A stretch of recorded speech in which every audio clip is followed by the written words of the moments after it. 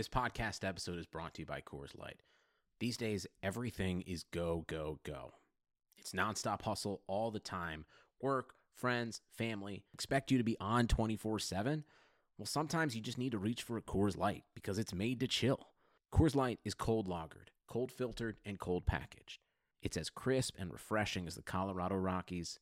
It is literally made to chill.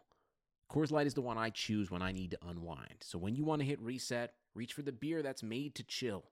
Get Coors Light in the new look delivered straight to your door with Drizzly or Instacart. Celebrate responsibly. Coors Brewing Company, Golden, Colorado. Sacramento. 3-on-1. Bagley the step. Bagley with the dunk. And you can put it in the book and send it to the left. There it is. Buddy Hield alone at the top of the Kings record book. Oh, I like to see Fox Force 5 in the open court. Fox into the lane. Oh, if you don't like that, you don't like Kings basketball. Oh. Welcome back to another episode of the Kings Pulse Podcast. My name is Brendan Nunez. Got Rich Ivanowski on here as we always do. Do I even want to ask how you're doing, Rich? Yeah, man. I'm doing great. I've been in a coma for the last 48 hours, awakening from that as we speak. But have I missed anything? No. Let's go with tomorrow night. Friday is the first game of the season. You know, the Kings have yet to play a regular season game. No, game one. Terrible against Phoenix Suns. And, you know, I kind of blame you. You talked a lot of crap. Yeah, I blame me too. Damn. I will insist. You're the technical guy on this podcast. You take care of all the editing. I would like you to re-release our last episode and just cut out all the parts where I'm talking and replace that with like clown horns. There we go. Yeah, and it turns out we do have Phoenix Suns listeners. They were Man, do we ever? Yeah, right. Right. I really underestimated the amount of Suns fans that listen to this podcast. To each and every one of you, I apologize. Should we just fold the podcast at this point? This is I'm just gonna delete Twitter. I could not have been more wrong about how this game would go. Yeah, I mean, okay, so where do we start with this game? I mean, maybe like, you know, at the beginning it was somewhat positive in a way. I believe Buddy had 10 of the first 14, something like that. Yeah, I mean, that's probably the only positive that I have in this game. So here's my take in the first half, really, is I felt like this team was playing terribly. And Buddy was bailing them out. I tweeted something to that effect where, you know, Buddy is playing like a superhero and he's shooting the ball at an impossibly great level. Like he was playing like the best shooter in the world, period. I don't need the caveat of, you know, people not named Steph Curry. Like he's shooting the ball incredibly well. He is the second best shooter in the world. But there are nights where he's the best. And, yeah, I mean, if it weren't for that, I think this game would have been really ugly really early.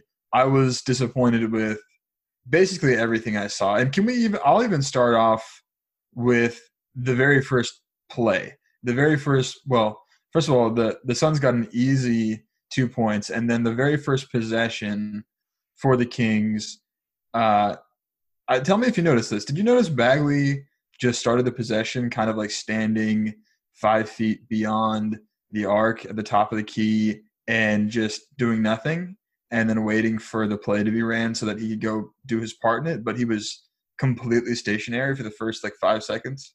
I did not catch that. I had technical difficulties at the start of the broadcast.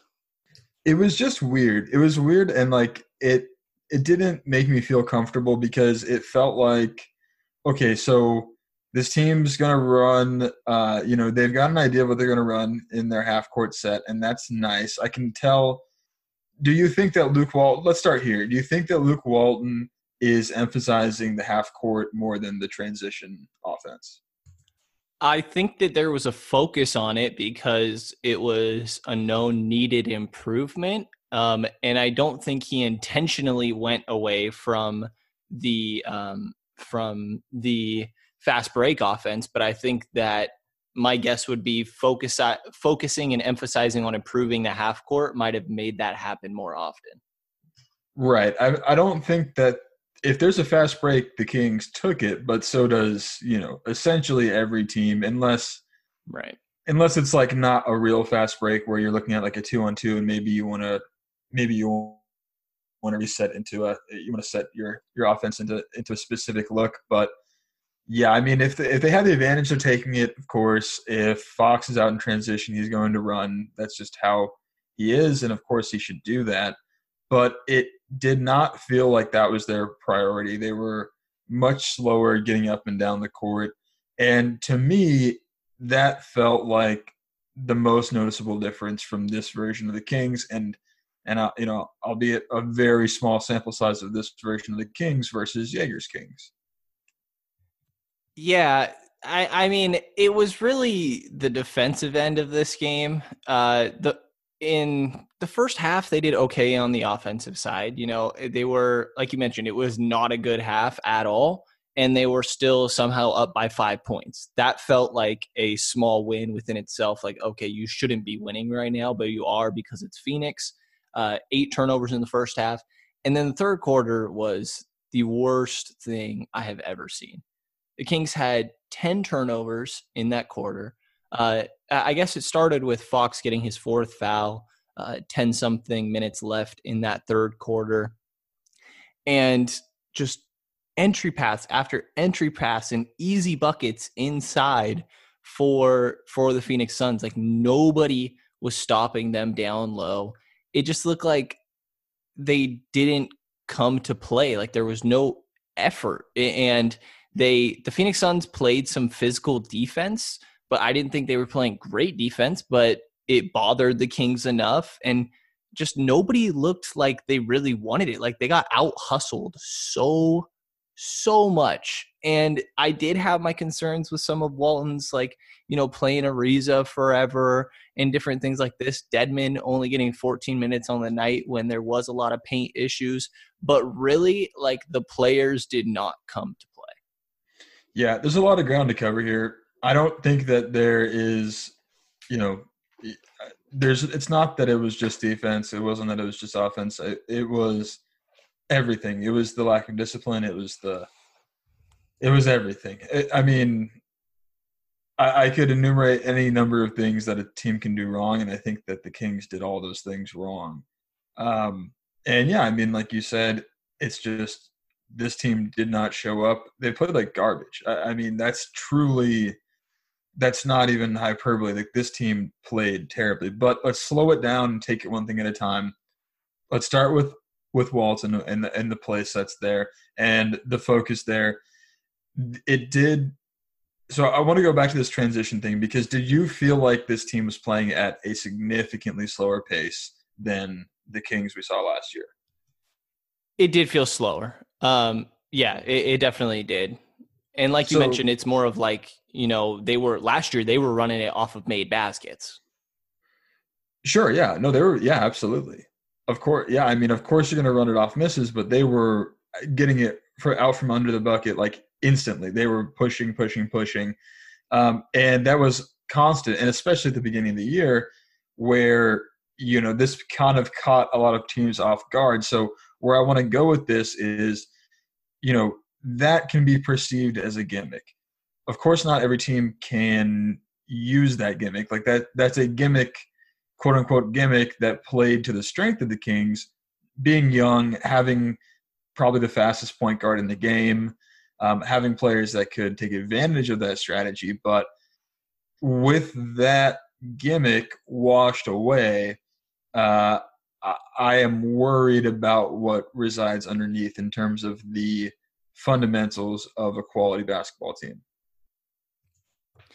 Yeah, I mean, I just don't think that they were running like the sets that we saw in preseason. I liked a lot of the movement in the offense, and the ball was swinging left and right a lot in preseason. They were attacking the paint, And I just didn't see that happening. Like guys were dribbling the air out of the ball. Like you said, Buddy really saved them, or else this game would have been out of hand at the beginning. But it felt like on that end, yes, they weren't getting out in transition as much as they should, but even in half court, like the ball wasn't moving. They weren't hitting the paint. It just, they didn't feel cohesive in any sort of way.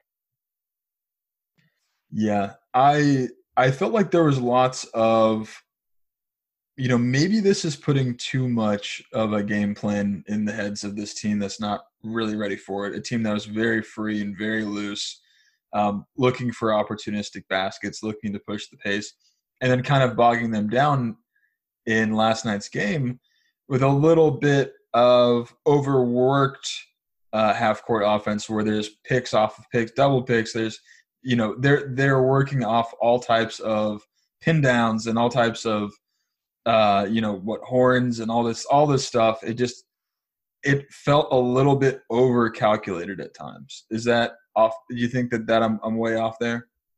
No, I think that's fair. There was a Alvin Gentry quote, I think on opening night, and the Pelicans run in pace insanely. And he was saying that one of the big pluses of having a high pace is that it really makes the game simple.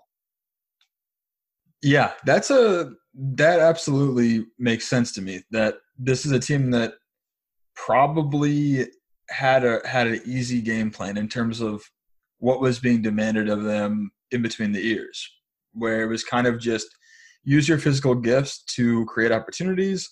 Of course, there's more than that. Of course there is. But that being like kind of plan A probably helped a lot of what we saw from the Kings, and it probably confused, a lot of opposing teams where they're looking for certain things and then they get caught looking and then they're just on their heels and then, Fox is blowing by them. But yeah, so the pace, I think there's a chance that the lack of pace, the slower pace, is going to expose some things, or more specifically is going to have some growing pains as the Kings transition to a more half-court focused basketball team. And like you said, I don't fault Walton for that. I don't fault Walton for wanting to have a team that is more efficient in the half court and has more of an identity there, because that was, like you said, an obvious, failing of the team last year. That was an obvious weak point, right? Yeah, and I think it's also harder to get out in transition when you're not getting those turnovers like they did last year. I mean, this was a horrific defensive game, and that's where a lot of the half-court transition offense would come from. They had one steal in their entire first half. And it's not like, the Suns got a better passer in Ricky Rubio. Devin Booker's a decent passer, but he turns the ball over. It's just that the Kings, did not have active hands. There were so many open dunks and layups for Phoenix. I felt like that the defense really affected a lot of the transition or lack of transition. Yeah, Booker's a very good passer for a two guard, if that's how we are viewing him. He's got some creation for sure. And I guess having a season without a point guard will do that to you, kind of force you to grow into that role a little bit. But yeah, and Rubio is a good facilitator, but he's just not a shooter. And that doesn't really matter if you're going to be able to get to the rim as much as you do, and as much as he did in this game. What else did you see in terms of failings on defense for this Kings team? I mean, the Suns didn't even shoot the ball amazingly from deep until that third quarter for the most part. The first half, they were 2 of 16 from three. We mentioned it in the preview that this was the worst three-point shooting team in the league last year, even though they were going to throw it up. But to me, it was really just letting Phoenix do whatever they wanted. And there wasn't the effort. It's the first half, they had 34 of their 54 points in the paint. They ended with 68 points in the paint, which is just ridiculous. The Suns had 27 fast break points of themselves. It wasn't even one aspect of defense. I just felt like nobody was was hustling on that end. Like, it was all the basic little things, getting your hands in passing lanes, keeping your eye on the ball, and your man staying in between the two. There was just everything wrong with the defense. Like, I don't know if I can name one thing that I did like from the defense. To me, what stood out was a lack of communication, especially on switches. There was a play, I think it was in the second half, could have been late second quarter, where Buddy Hield missed a switch. He should have switched on to Corey Joseph's man, and Joseph didn't like that, turned around and pretty animated, pointing, this is where you got to go. You got to get this guy in this situation. And, that's the downside to Hield's game. He has earned every dollar already, as far as I'm concerned, of his new contract. But, yeah, I mean, there's going to be defensive lapses. He's not the world's best defender. Fox is an incredible playmaker on defense, but I don't know that he can do it all yet. And I'm not sure that so much of defense is team defense. It's like such a team dependent thing. You can guard your guy all you want. You can stay in front of your man all you want. It's not going to stop a team from scoring. There's four other guys on the court, and it's not, there are going to be times when even when you're switching correctly, if the guy that's switching onto your man isn't doing anything to slow him down or stop him or put a hand in his face, there's going to be buckets. But Oubre was dunking on fools. Ayton was throwing down hammers. Rubio was getting to the cup and finishing well.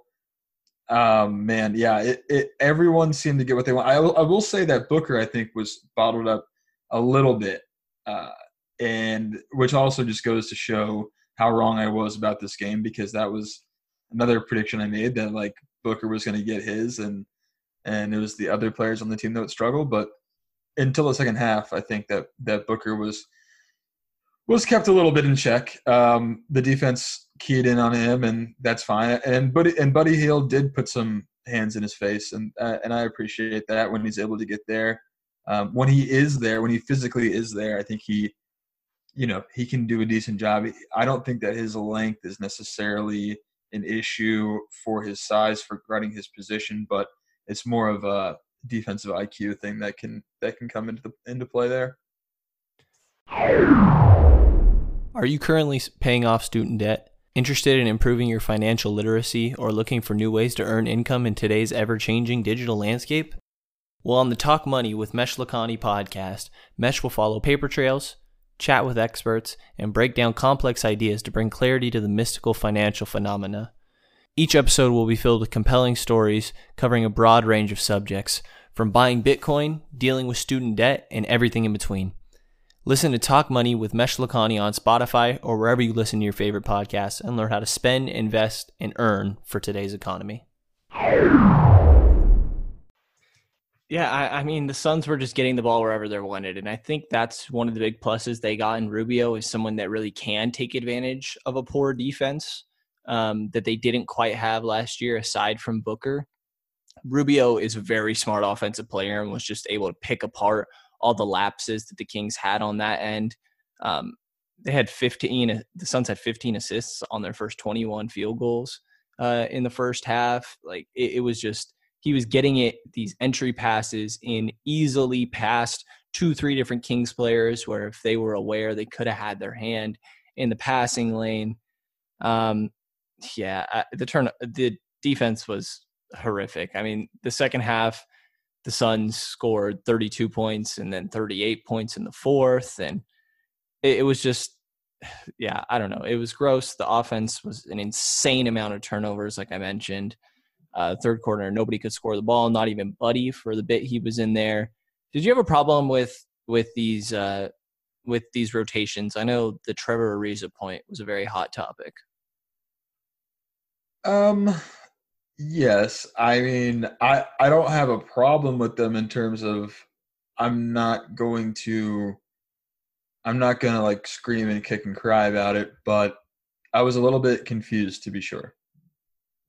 I guess Dedmon is an interesting place to start here. You mentioned it, 14 minutes. That's weird, right? That was very weird. Especially because I said it earlier, the protecting the rim was the biggest issue. And I think Dedmon is the best player that you have at doing that. And he did a decent job when he was in there. I mean, he had a nice block. We saw the highlight. Yeah. I felt like he was doing pretty well. I don't know. I mean, was this like a Holmes revenge game? What was going on? I know he had 3 fouls in 14 minutes. I don't know how much of a role that played. Why is Dwayne Dedmon not playing 24 minutes? Why did he not play 24 minutes? Or at least why was he not on pace to play 24 minutes before it got out of hand? I genuinely have no clue. Like that, I mean, I think that there was a good amount of minutes from Bagley at the 5 that maybe they were just really trying to up that pace, but that didn't seem to be very successful. And maybe seeing a lack of effort from the guys out there, Luke Walton had a thought of, I can put in one of my high energy guys and hope that it's a bit contagious. But yeah, I mean, I have no answer to that question, really. Do you have a theory behind it? That's as good of a theory as I'm going to get as well. I mean, you can just – we've talked a little bit about how Dedmon is a step down in terms of athleticism from Willie Cauley-Stein. So maybe, yeah, like you said, maybe they just got a little bit panicky and Walton felt like, all right, we just got to run. So we're going to abandon the plan A there. But it did not work. I did not like the minutes that I saw from Bagley at center. And, of course, you know, we're going to have to talk about this situation in a second with Bagley's injury. But before we do, keeping on the game for one more minute, I wanted to ask you how you felt about Bogdanovic's minutes. I mean, he had a very rough start and was one of the guys that was dribbling a little too much that Bogey is guilty of at times. But he's a guy that you need to let play through it. I mean, he is a good offensive player. He should be running that second unit. And for him to, looking at it here, having the least amount of minutes played going into the fourth quarter is ridiculous to me. Like, Bogey is a guy that needs to play through it. And that's really what I felt like. I mean, Trevor Ariza, I get it. I get the theory behind it. He's a veteran player that should be doing his job right in a game where players are not holding themselves accountable and being in the right spots. But Ariza was guilty of that plenty of times as well. And Bogdanovic is just a better player. He's the creator of that second unit. He should be running with the starters at times as well. I think that Bogey needed to play through it. I think that we're going to disagree a little bit here. This is our first disagreement of this new season, so we can celebrate that. And I think in general, what you're saying is correct. I think in general, I don't have a big problem with it, but I am willing to question Bogdanovic's role as the primary creator on the second unit. I don't know that it works because we have seen him struggle a lot when trying to be the primary initiator. And I mean, some of this is in garbage time. A lot of it was, but 1 for 10 from the field, 0 for 3 from 3, a hefty -24 on the plus minus. We've seen him force stuff over and over again. And when the Kings got down a little bit in the third quarter, when it was just like a 4 to 6 point deficit, I felt my body tighten. And I remember thinking, like, Bogdanovic is going to try to do too much. He's going to try to do too much. He's going to start forcing stuff. He's going to start over-dribbling. He's going to start playing hero ball. And he did. Yeah, and an interesting note to this, because I do agree with what you're saying of Bogdanovic being the sole backup playmaker is rough. But a lot of what we saw in preseason, and it's preseason rotation, so who knows if those were actually going to carry over, is that Fox was playing nearly the entire first quarter. that the first sub was Bogdanović and Holmes, just like it was an opening night against Phoenix, except they took out both of the bigs. They took out Bagley and Dedmon instead of previously in preseason we were seeing Dedmon and Buddy being taken out. And it's understandable. Buddy was on fire, but then that led to there not being Fox playing all of the first. And then when Fox comes out, Buddy was coming in. So there was most of the minutes, there was one of those two guys to be there with Bogdanović. It's a great point. And I would have loved to see that again, but there were a lot of various reasons on why I feel like that didn't happen, with Buddy heating up and carrying the offense, and then De'Aaron having his foul troubles. Yeah, let's talk about De'Aaron and his foul troubles here. So he got 3 early in the first, and typically that means the coach is going to pull that player, especially if he's a guard, right? Or a point guard in particular. Do you think that's the conventional wisdom there? Yeah, I do. Do you agree with that wisdom? At times, yeah. I think that in the first half that was fine. I don't think it's a very smart general concept, because what you're kind of doing is giving the team the opposing team the best case scenario. You're giving that, you're handing that to them, because the fear is, oh God, Fox is going to amass enough fouls to not be allowed to play in this game anymore. It's going to limit his minutes in this game, and we need to maximize his minutes in this game. But their solution to that is, let's minimize his minutes in this game. Does that make sense? Am I making sense there? Yeah, I get what you're saying, and I don't think it's something that you should do. If a player gets 3 fouls, you instantly don't play him the rest of the half. But I think that in this case, I was fine with it. But I do think that when he had that fourth, that it was understandable, I guess, to take him out at the beginning of that third. Like the fourth one is where it starts to get really close. But when that run really started to happen in the third, I felt like he needed to be coming back in. Yeah. Yeah. And this is the problem. Like, if you are afraid to play your players, then they won't be in the game when it's most important. If you're afraid to play your best players in the most important stretch of the game, you're kind of admitting defeat, or you're kind of just laying it down. You're kind of laying your hand down and being like, all right, well, we're going to try to just beat you, or we're going to try to make a comeback with our less important players. And I get that that's the logic that most teams use. I just would push back on it and question it a little bit, because I'd almost rather have Fox foul out at the end of the third quarter and just not be available in the fourth than watch them get beat down and outscored by 35 in the second half. Yeah, but I think that obviously there was hope, and I think reasonable hope, that the bench would be able to run it without him. I mean, having one of the best backup point guards in the league, but that did not happen. And sort of to support your point a bit there, I mean, if he's guarding Ricky Rubio, is that a guy that's really going to draw some fouls off of Fox? Shouldn't be, right? I mean, I don't know. Maybe because so much of Rubio's scoring prowess comes from inside the arc, that there is a little bit more contact there versus a point guard who's going to be shooting it from long range, where you are less likely to foul on those shots. So that's interesting. I don't know, but going back to the second unit, and this game kind of became a mess. The rotations became a mess. It was interesting because in preseason, there seemed to be a pretty disciplined rotation, as you alluded to earlier. And it was fairly set, at least in the games where the Kings were playing all their main players.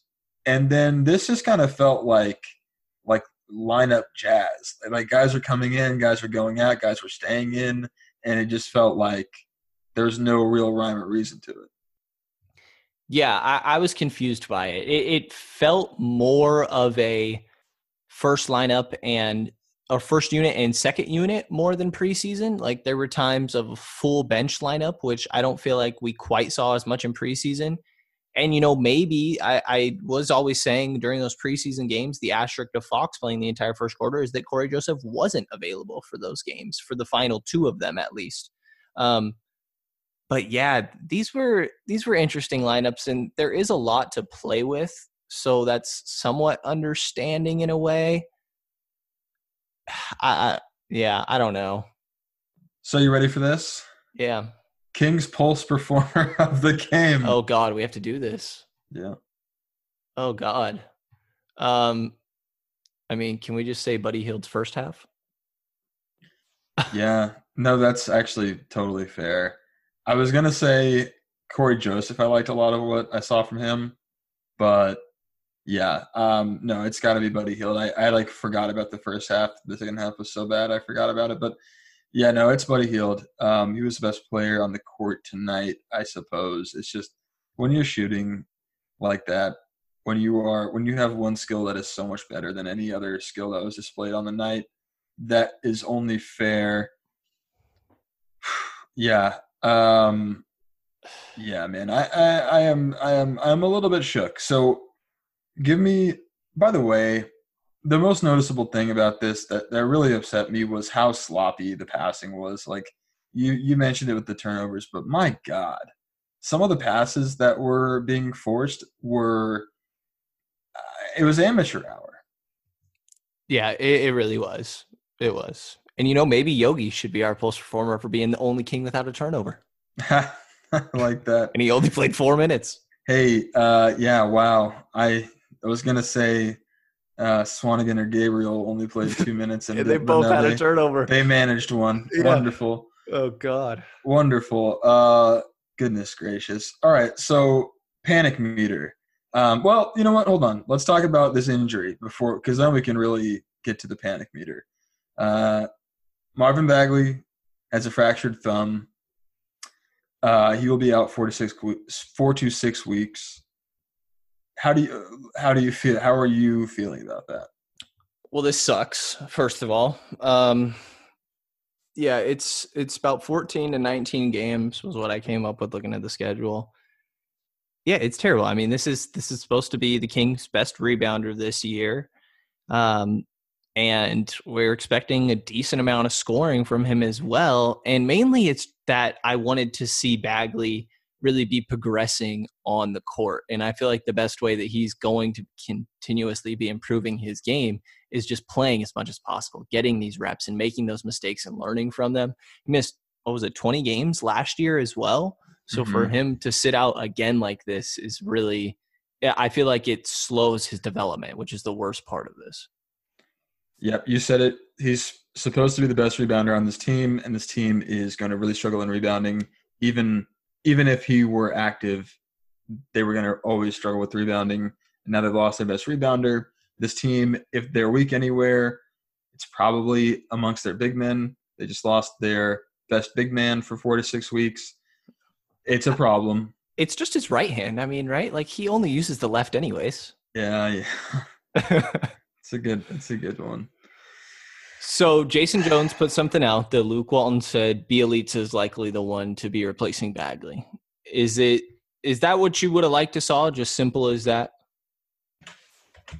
I mean, we know Bjelica can start on this team, on a team that did well, that overperformed. So that's fine, I guess. The problem there is I would have preferred to see – wouldn't it have been better to have Fox, Buddy, Barnes, Bjelica, and Bagley, and then have Bagley in Willie Cauley-Stein's role from last year? Wouldn't that have been the better scenario than what we have now? I mean, obviously with Bagley out, but I feel like that makes more sense as like a 1-to-1 comparison. Yeah, you mean in comparison to last year? Well, yeah, just because now you've got the same lineup you had last year, but Dedmon is in Cauley-Stein's position, which is fine. But if the primary reason you wanted Dedmon was to stretch the floor, I always thought that was because Bjelica would be moved to the bench, so there would be a need for a floor stretcher.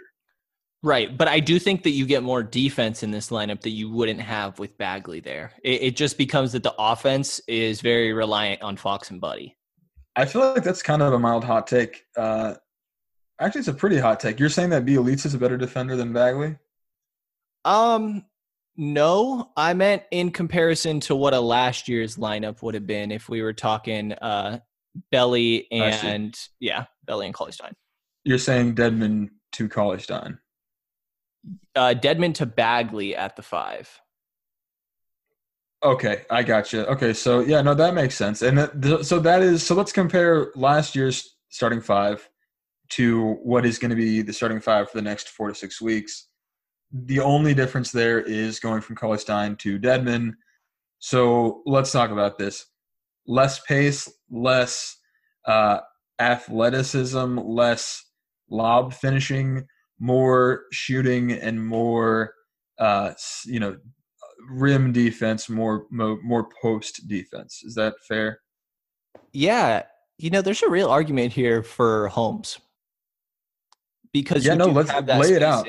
You do have that spacing with Belly now, and you want the rim running, you want the pace up with this team, obviously.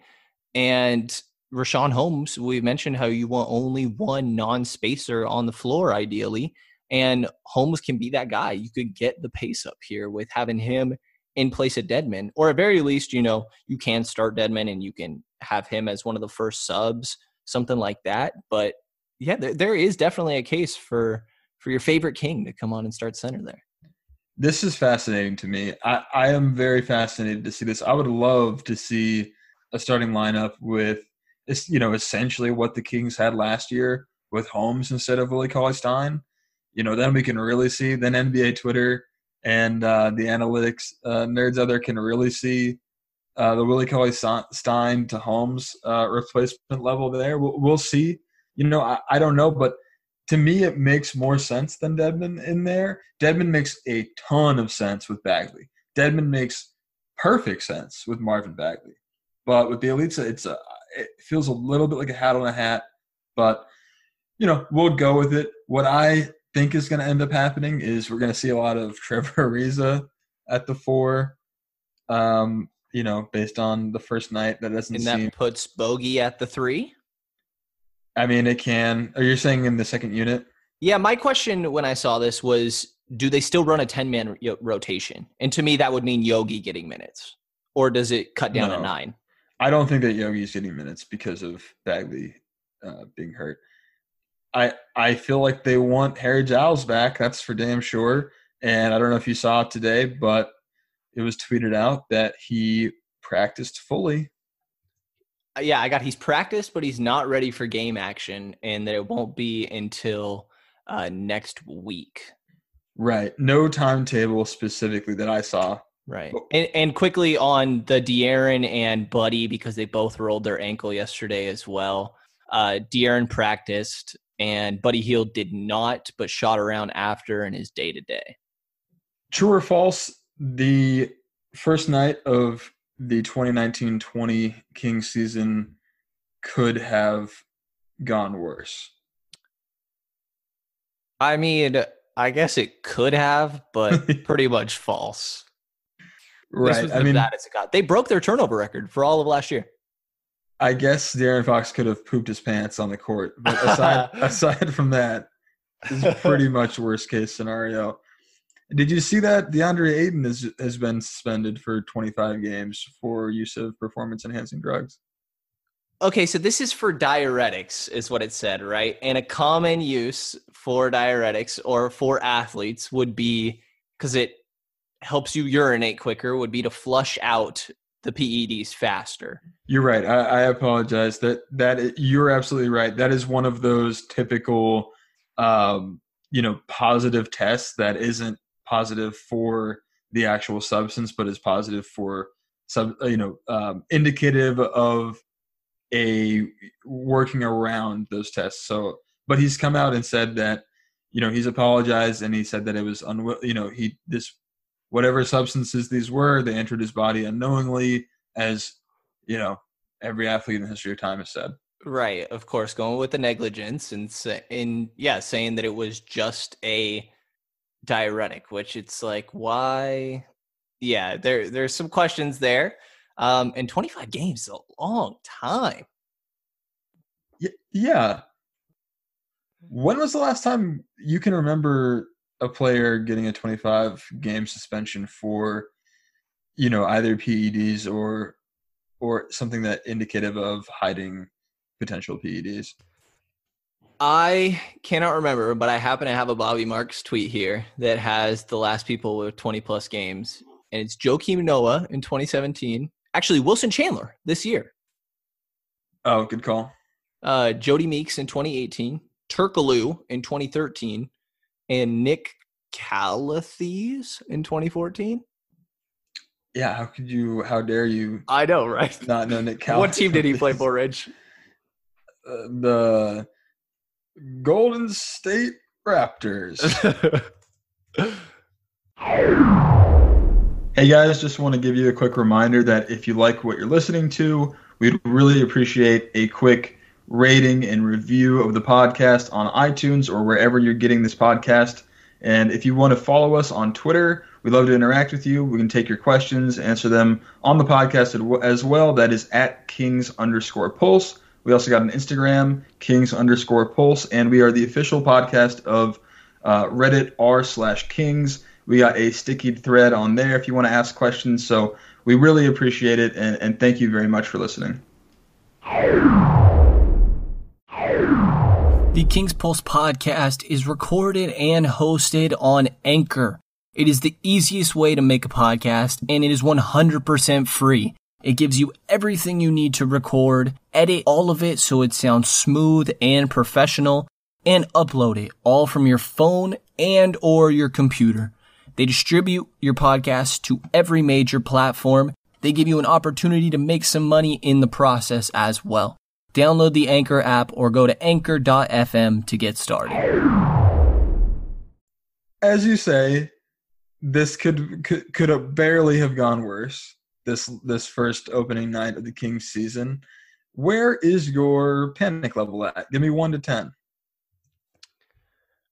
I'm only going to go with about a 4 because I think so much of it was lack of effort. And yeah, really that this should be a slap in the face, and the panic won't start until there's another game this terrible if it would happen back to back or even half this bad. Yeah, I'm going to go with a 6. I am more concerned than you are, but I will say that I'm going to kind of split the difference and say that 3 of those panic points are from the actual performance on the court, which I'm underwhelmed with how bad it was. It was bad, but a lot of teams just lay eggs on the first night. Things happen. But the other 3 points are coming from this injury because I don't think that's good at all. I think that's going to be a real issue for this team that, you take Willie Cauley-Stein away from this team, take him off this roster. That's acceptable when you have the pieces to replace him, specifically an athletic play finishing big. Now you take that guy away too, it's a real issue. And I guess we can hope that Richaun Holmes will fulfill some of that role, but no one is thinking of Richaun Holmes as the type of explosive play finisher that even, that Marvin Bagley is. Right. And I forget your answer to the 9 or 10 man rotation. You think they stick with 9, or were you just saying no Yogi and the minutes could go to someone like Giles if he comes back? It's 9 plus Giles. So that's a 9 with an asterisk for me. Got it. Yeah. And I guess just a little watch on, I want to say the Western Conference playoff race, even though we're game 1 in, but I feel like this entire season is a race for that 8 seed with a lot of different teams. Or is it? Or have the Kings already bowed out Stop it. Stop it. I'm being serious right now because I already had them not in the playoffs. And you had them in the playoffs by like an impossible scenario, right? Impossibly low margin of what did you even have them like at a 51% probability, or was it like you felt like it was maybe more 35%, but you're just picking that, or did you feel like it was likely they made it in? No, I was very borderline, very very borderline. So say you have like you felt they had a 50% chance to get in. Is that fair? Yeah, that's fair. has that moved at all, considering they laid an absolute egg and then lost their best big man for 4 to 6 weeks? I'd be lying if I didn't say I regretted so many things I said on that prediction episode after watching that game. But I think they can bounce back. I mean, every game is really going to matter, but I think they can bounce back. But I did lose a good 5-10% faith after that game. For sure. They absolutely can bounce back. And to me, I didn't have them as getting in. I felt like it was more like 35 to 40% that they would get in. And I am probably down more towards 30%, maybe even 25.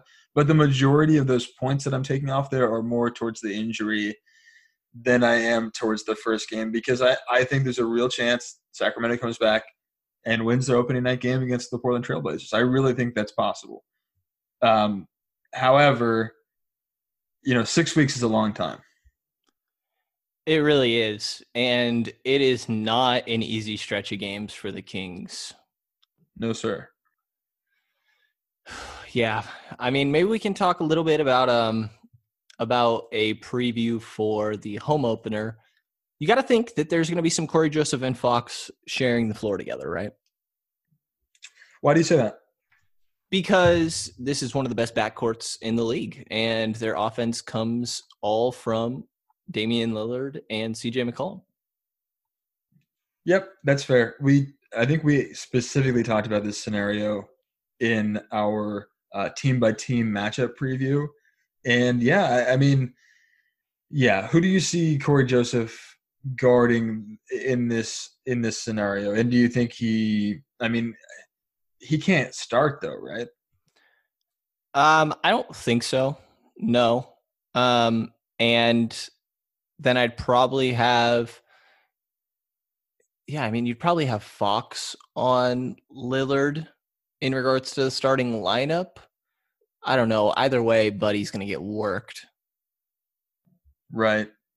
You Fox and Buddy are going to be starting for the Kings forever. Lock it in for the next decade. I know that Buddy Hield will be 37 by the end of that decade, but go ahead and lock it in.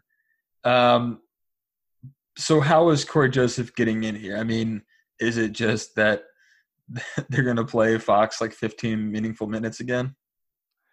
No, I think that I'm mainly talking, once it comes crunch time and towards the end of a game when you really need your best lineup out there. I think the best lineup on a night against the Portland Trailblazers or say like the Golden State Warriors, teams with these great backcourts, is going to feature both Fox and Corey Joseph, and then probably Buddy at the 3. I mean, are you worried about Buddy guarding Rodney Hood? No, that I was just going to go there, and I completely agree with you. Like the best lineup for this Kings team against the Trailblazers is going to be Fox, Joseph, Buddy, Barnes, and would you say Dedmon or Holmes there?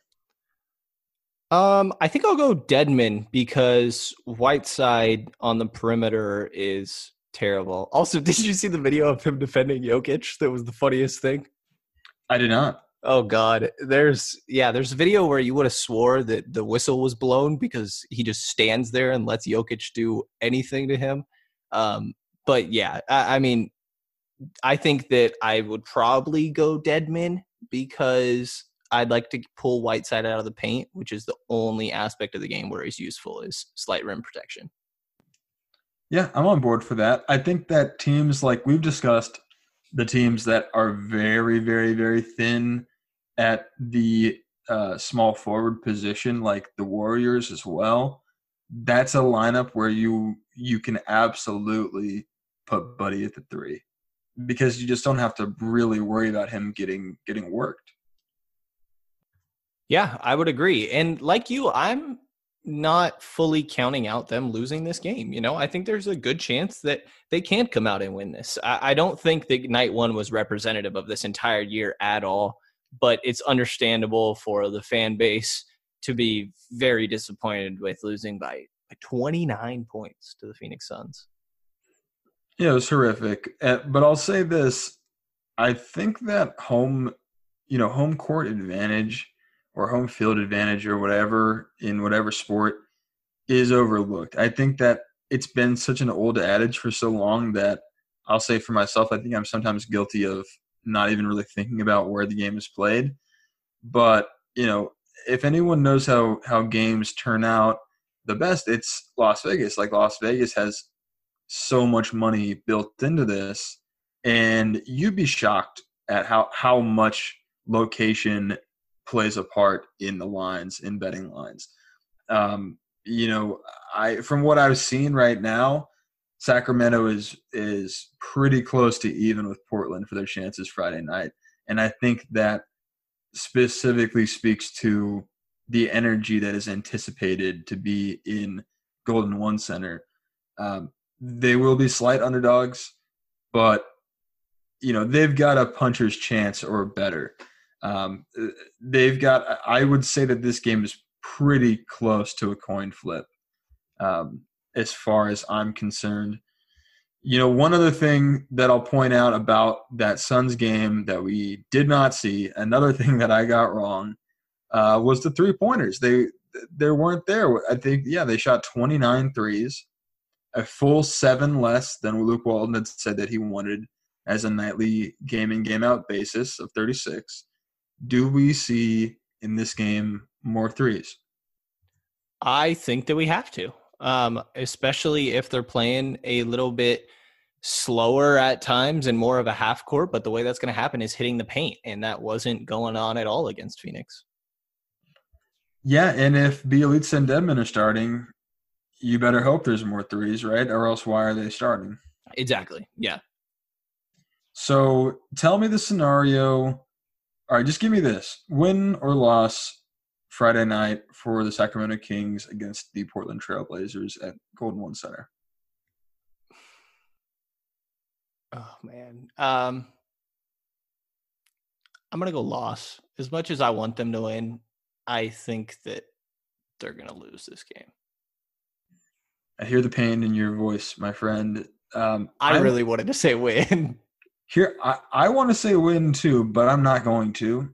I'm going to say they lose because I'm wrong about everything. So here's to the reverse jinx. Kings take a big fat L. Right. And, we did a couple over-unders for last game, and I kind of like doing that for the little bit of these previews. So I'll throw a turnover one your way. Sacramento King turnovers, is it over under 16? They averaged 13.4 last year. This will be a point of emphasis, but, how much emphasis can you make in a day? I'm going to go over here, but it's going to feel like an under because it'll be so much less than 29. I'll take just a slight over, like 17. Interestingly, also, Portland forced the second least amount of turnovers last year. I'll go under on this one, interestingly. I like that. And then in regards to, let's do another one with the 3-point attempts. We mentioned that these got to get up. The mark is 35 that they're looking to hit. Do you think over or under on that one? I'm going to go with a fat over here. I'm going to go with a big fat 38 or 39 threes. I think it's going to be raining threes, and I think that they're going to be hitting them, and I think that's going to be partially motivated by the home crowd. I like that. I'm definitely taking over as well. Is there one other one you want to throw in here?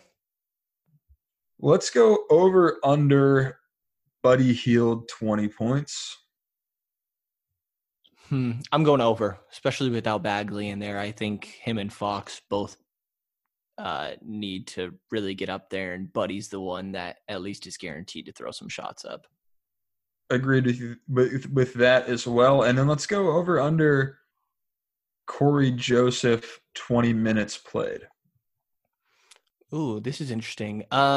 I'm going over, actually, because like we mentioned, I think that this is a matchup where you definitely want to see Joseph out there.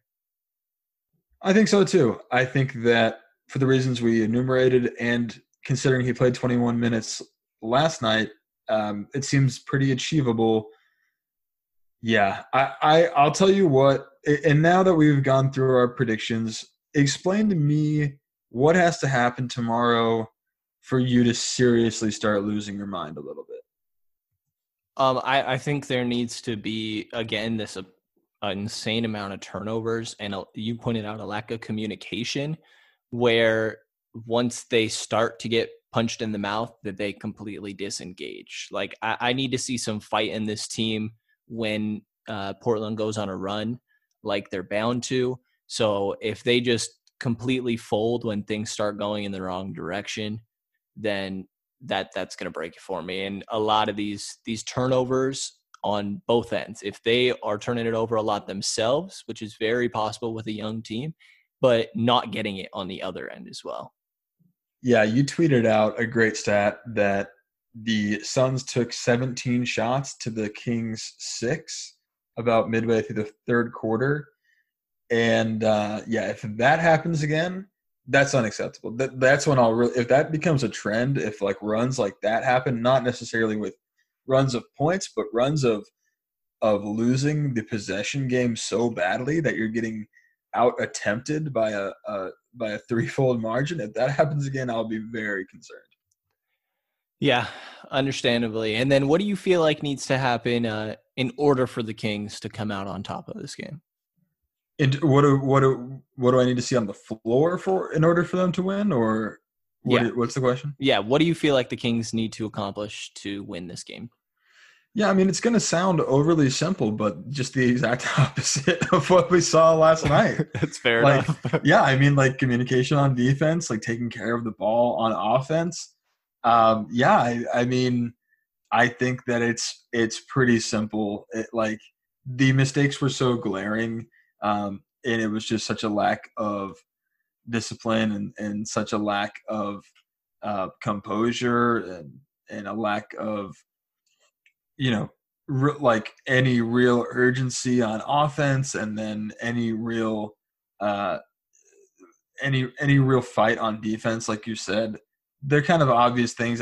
That's what's going to need to happen. They're going to need to not turn the ball over 29 times. Cut that in half, and you got yourself a win. Yeah, and maybe one final thing that we can kind of throw in here for these previews at times is what's your key matchup in this game? It's a good question. I think that I'm struggling with this one because, like you said, I'm not sure if it's just going to be like Fox and Lillard on Lillard all night and Lillard on Fox all night. I'm not 100% sure that's going to be the matchup. That's the marquee matchup, right? But then again, on the other side, I want to say something to involve Whiteside here, because I think that could be the key to unlocking this defense. But I don't know if it's going to be Dedmon getting 14 minutes again or not. I am going to go with – man, I am actually pretty stumped right now. Yeah. So, yeah. I wanted to – go towards Buddy and CJ because I think there's more questions there than what usually is like a marquee matchup, because you know what you're getting from a Fox and Lillard. But I am going to go Fox and Lillard because Fox did not show up in game one. I think that obviously the Kings are very reliant on him.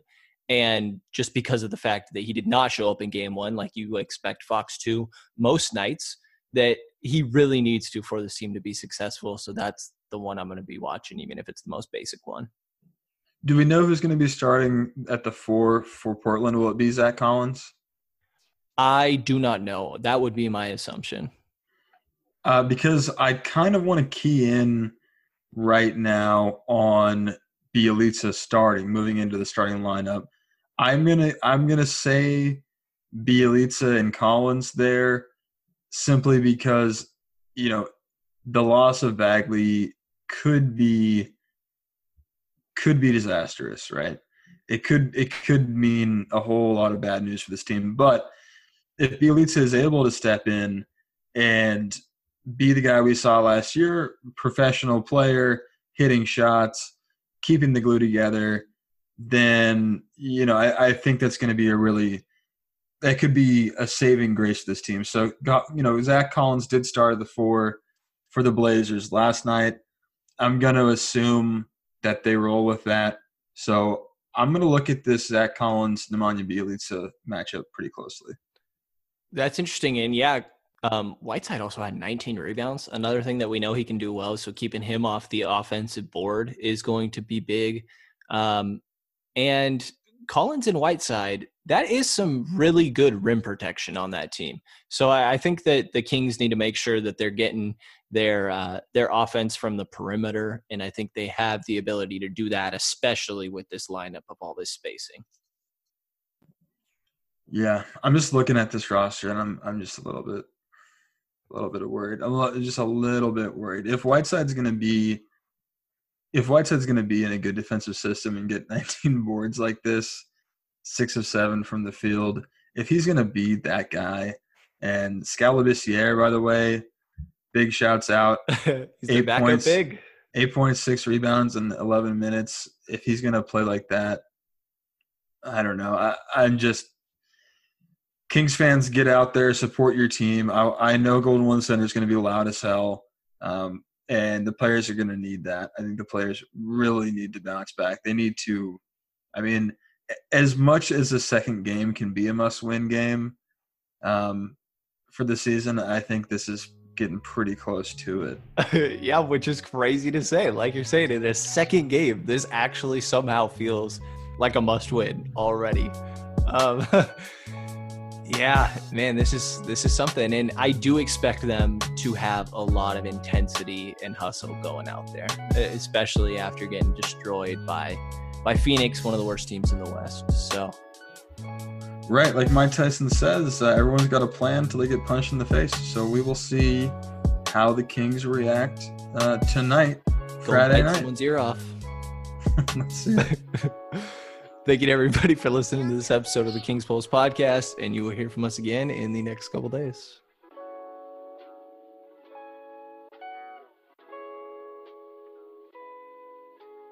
From self-help books to meditation, we work hard to find peace of mind. Xfinity Home helps you rest easy with a total home security solution. Installed by experts and powered by secure and reliable Xfinity Wi-Fi, you'll get 24/7 professional monitoring with fast response times and real-time alerts, like when doors and windows are opened. Rest easier with Xfinity Home. Learn more at xfinity.com/home security. Restrictions apply. Residential customers only. Requires compatible high-speed internet. Professional installation required.